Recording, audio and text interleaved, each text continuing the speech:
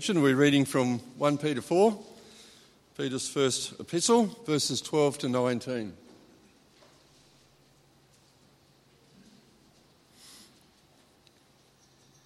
So the subheading is Suffering for Being a Christian.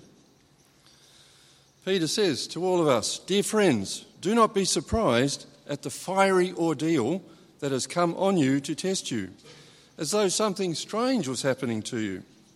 But rejoice, inasmuch as you participate in the sufferings of Christ, so that you may be overjoyed when his glory is revealed.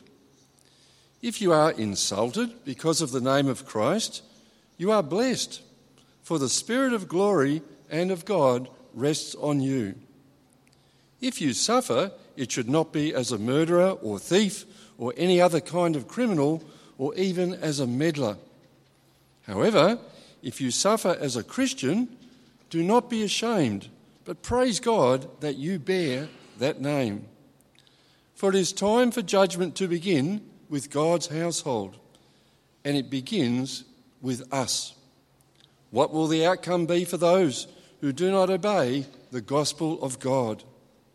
And it is hard for the righteous to be saved. If it is hard for the righteous to be saved, what will become of the ungodly and the sinner? So then, those who suffer according to God's will should commit themselves to their faithful Creator and continue to do good."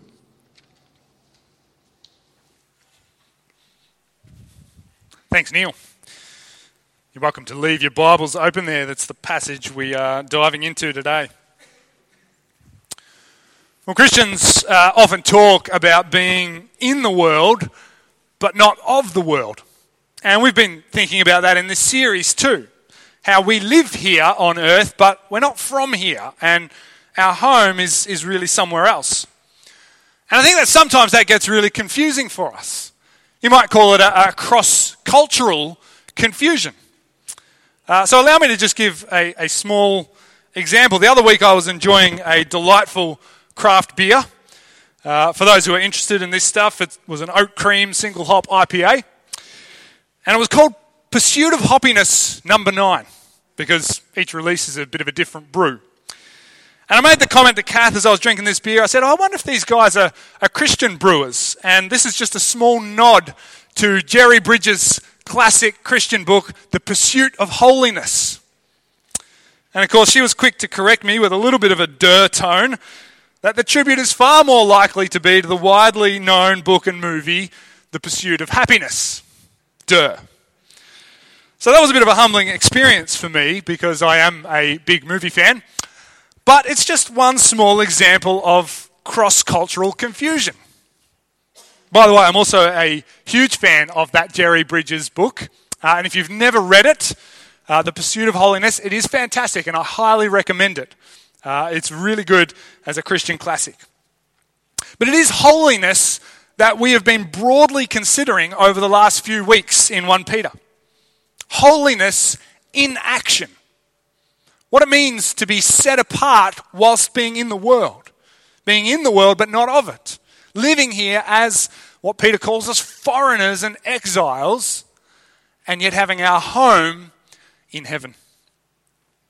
And this morning, we're reminded that nothing makes Christians stand out more, nothing sets them apart more than the ability to rejoice in suffering.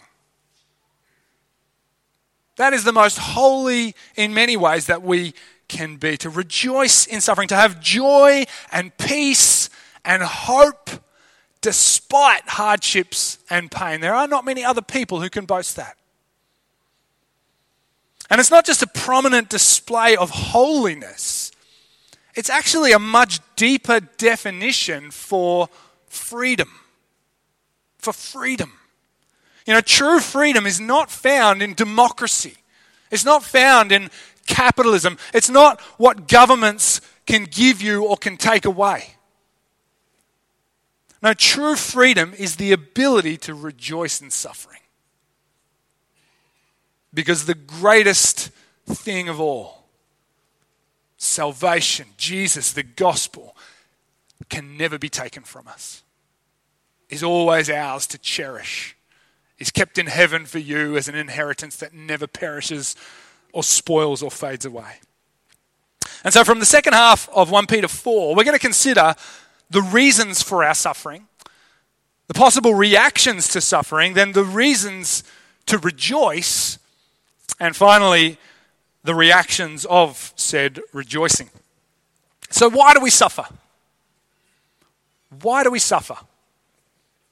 This is a question that we considered just a few weeks ago in the afternoon service. Why do we suffer? And if you want the broader exploration of that question, then I encourage you to have a listen to that service online.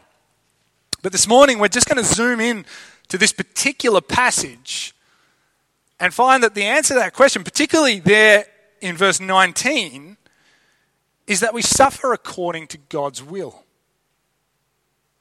We suffer because God wills it. I.e., if it's not for being a criminal, or as we looked at a couple of weeks ago, for being a jerk. It's God's will that we suffer. Just as it was God's will that Jesus suffer. And we don't suffer in the same way as him, but we suffer by the same will, which is God's. Now that's a hard pill to swallow, isn't it?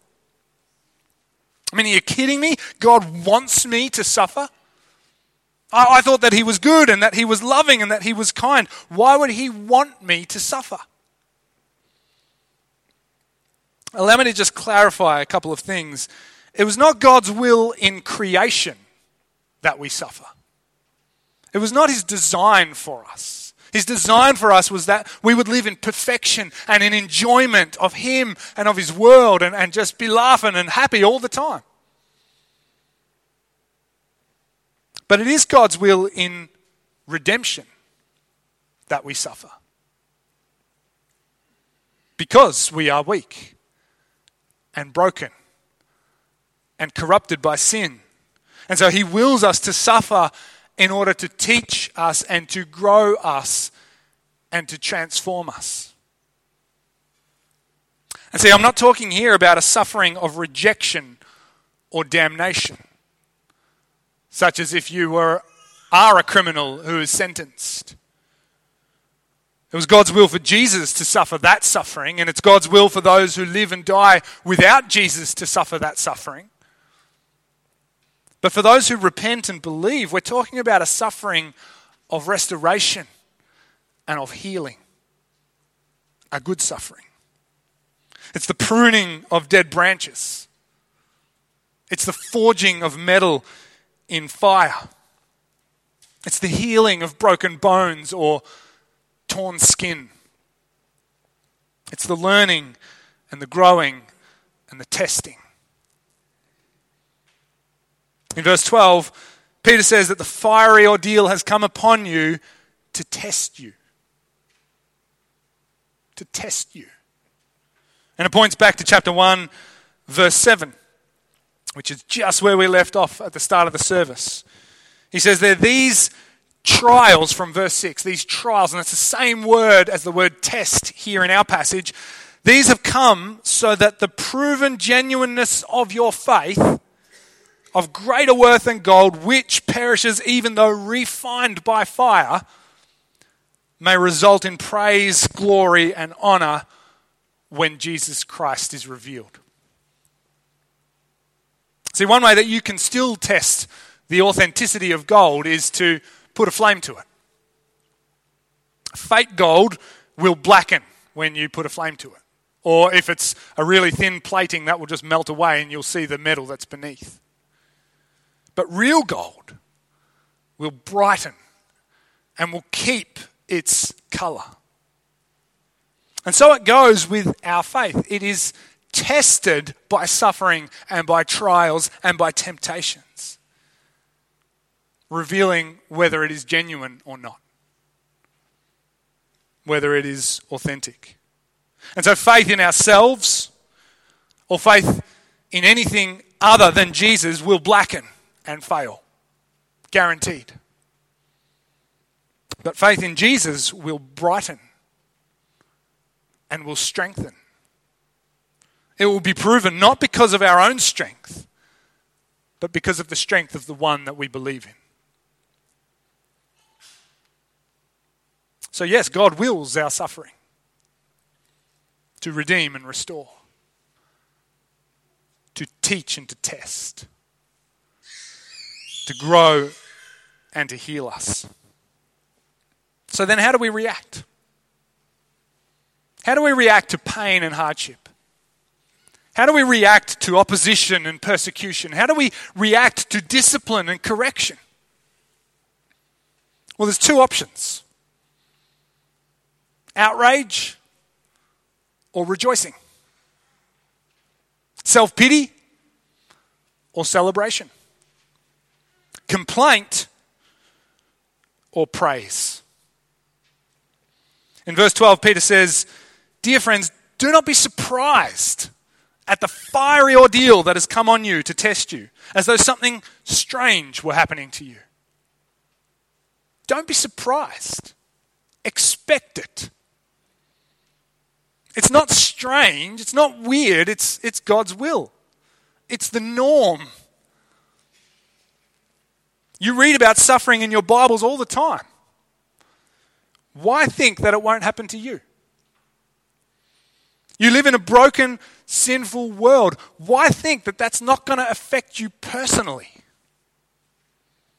You are surrounded by people who don't believe in Jesus, or who think that we came from monkeys, or who don't know if life means anything at all. Why think that they will value what you value? You believe that we are all sinners, and that those who don't trust Jesus are heading for hell, and they know that you think that. Why expect that they won't be offended by it? And finally, you follow Jesus, who is the perfect God-man, who loved everyone without fault. And yet he was still rejected and mocked and tortured and executed. Why think that we who are selfish and sinful would receive better treatment than our humble Saviour? So don't be surprised. Don't be outraged. Don't be scandalized by the opposition. The kingdom of God, it is completely countercultural. To the world around us, it is foolishness. It is completely upside down. And so it will, and we will, because of it, stand out like sore thumbs. And that's good. If you're going to be surprised that it hasn't happened more before this. See, Peter could easily be saying here, guys, don't be scandalized and victimized at your suffering as though you're already home in heaven. You're not. You're in a deeply divided, deeply fractured world. And you are often being pulled apart by its influence, like a man being drawn by the ropes. And that's bound to be painful. So what's the alternative? Well, it's right there in verse 13. But rejoice. Rejoice in as much as you participate in the sufferings of Christ, so that you may be overjoyed when his glory is revealed. Rejoice. And later in verse 16, praise God. Praise God for your sufferings. James says it in his letter, consider it pure joy. Pure joy whenever you face trials of many kinds. Paul says it in his second letter to the Corinthians, I delight in weaknesses. I delight in insults and in hardships and in persecutions and in difficulties. I mean, how can these guys say that? How are we supposed to say that and do that? What are the reasons for rejoicing? Well, according to James, it's that trials produce perseverance and maturity. They grow us. According to Paul, it's that when we are weak, then we are strong. in Christ. They push us more to the gospel. And according to Peter, well, there's 3 reasons that Peter gives us to rejoice in suffering. Firstly, it's because you participate in the sufferings of Christ. You participate in the suffering of Jesus, who suffered such great opposition and persecution for you. Of Jesus, who bled and died on the cross for you. Of Jesus, who bore God's wrath and judgment for you. In suffering, we meet with Jesus, the great sufferer. We meet with him. Just as we meet with him when we read God's word. We call it a means of grace. And as we meet with him when we pray, again, it's a means of grace.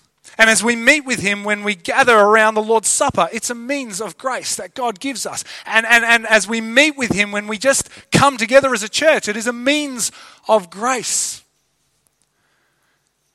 In the same way, when we suffer, we meet with our Saviour. Suffering is a means of grace.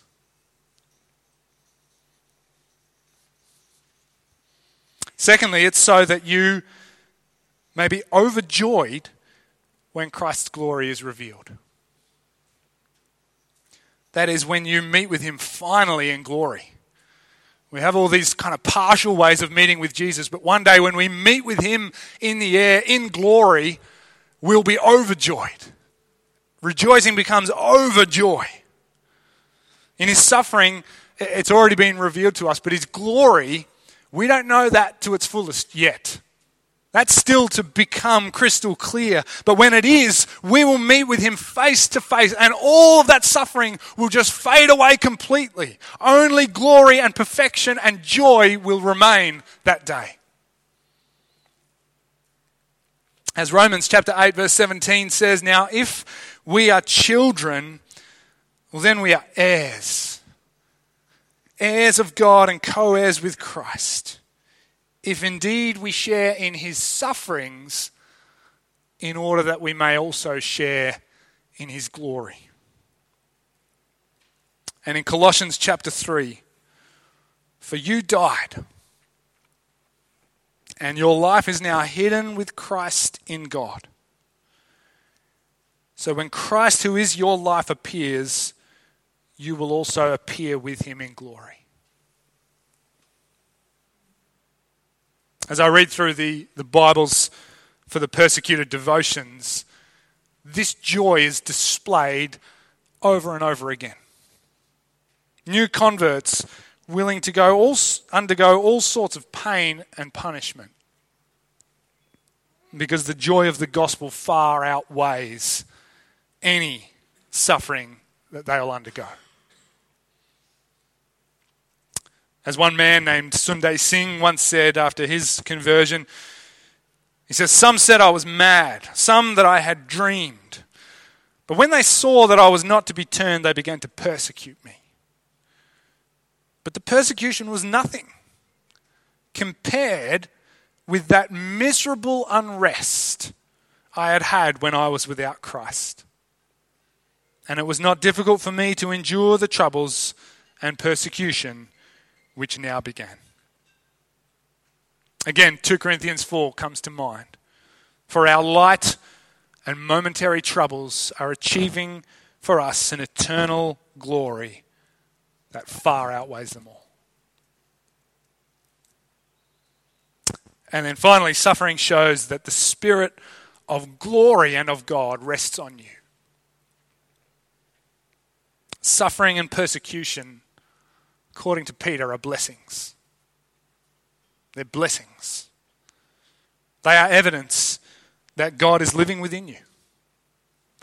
They are evidence that you live for more than what this world offers. And you belong to heaven instead. They are evidence that you are anointed and appointed for the goal of the gospel.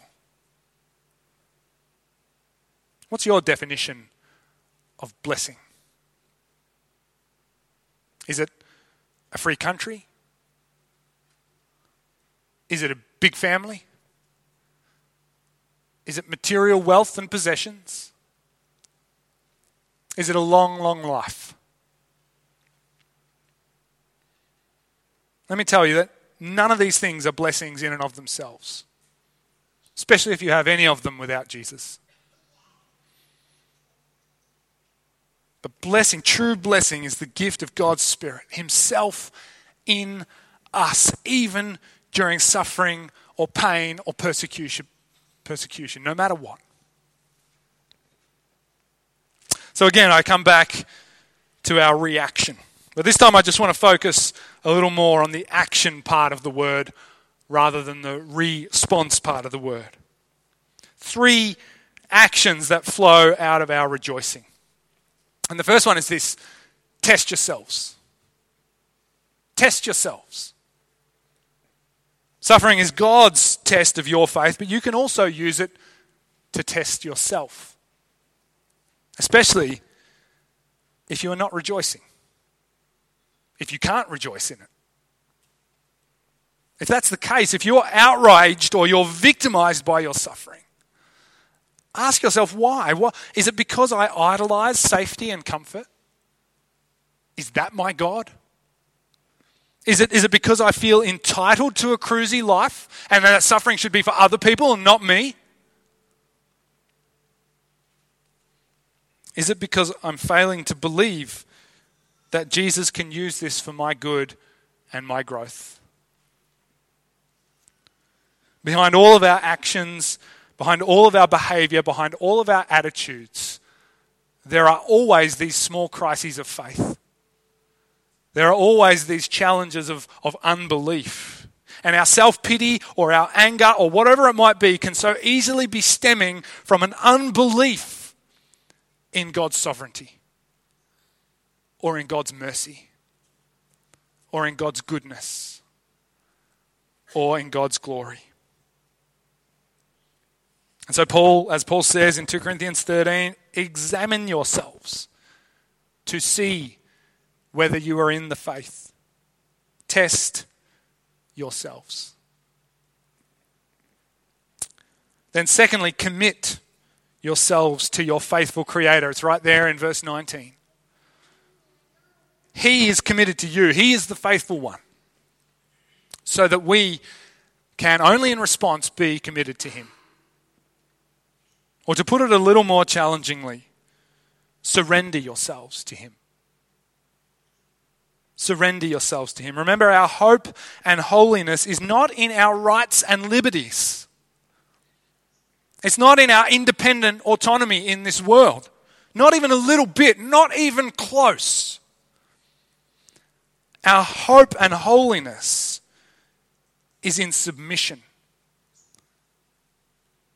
to the ultimate authority, our King and our Creator God. We're not called to suffer for the sake of freedom itself. Like William Wallace, who fought the English oppression in Scotland and was executed for it. And apparently as he was being disemboweled, he cried out freedom, and it inspired everyone. Or maybe that was just Hollywood. That's not our suffering. We suffer for our subjection to the most loving, beautiful, wonderful Lord, our Savior, Jesus Christ. So commit to Him, and then also in verse 19, continue to do good. They're the last words of this passage, of this part of Peter's thought. Continue to do good. What's Peter saying here? He's saying don't wallow in self-pity. Don't burrow into your outrage or your victimhood. Don't withdraw in despair. Get on with the mission that God has called you to. To do good, to serve others, to offer hospitality, to speak the words of God. These things we looked at in verses 7 to 11 last week. To use your suffering for the good of others. In Christ, we are always free, always. And we can always do the work of the gospel. Even if we are in prison, we can do gospel good. Even if we are bedridden in hospital, we can do gospel good. Even if we are days or even hours from death, we can do gospel good.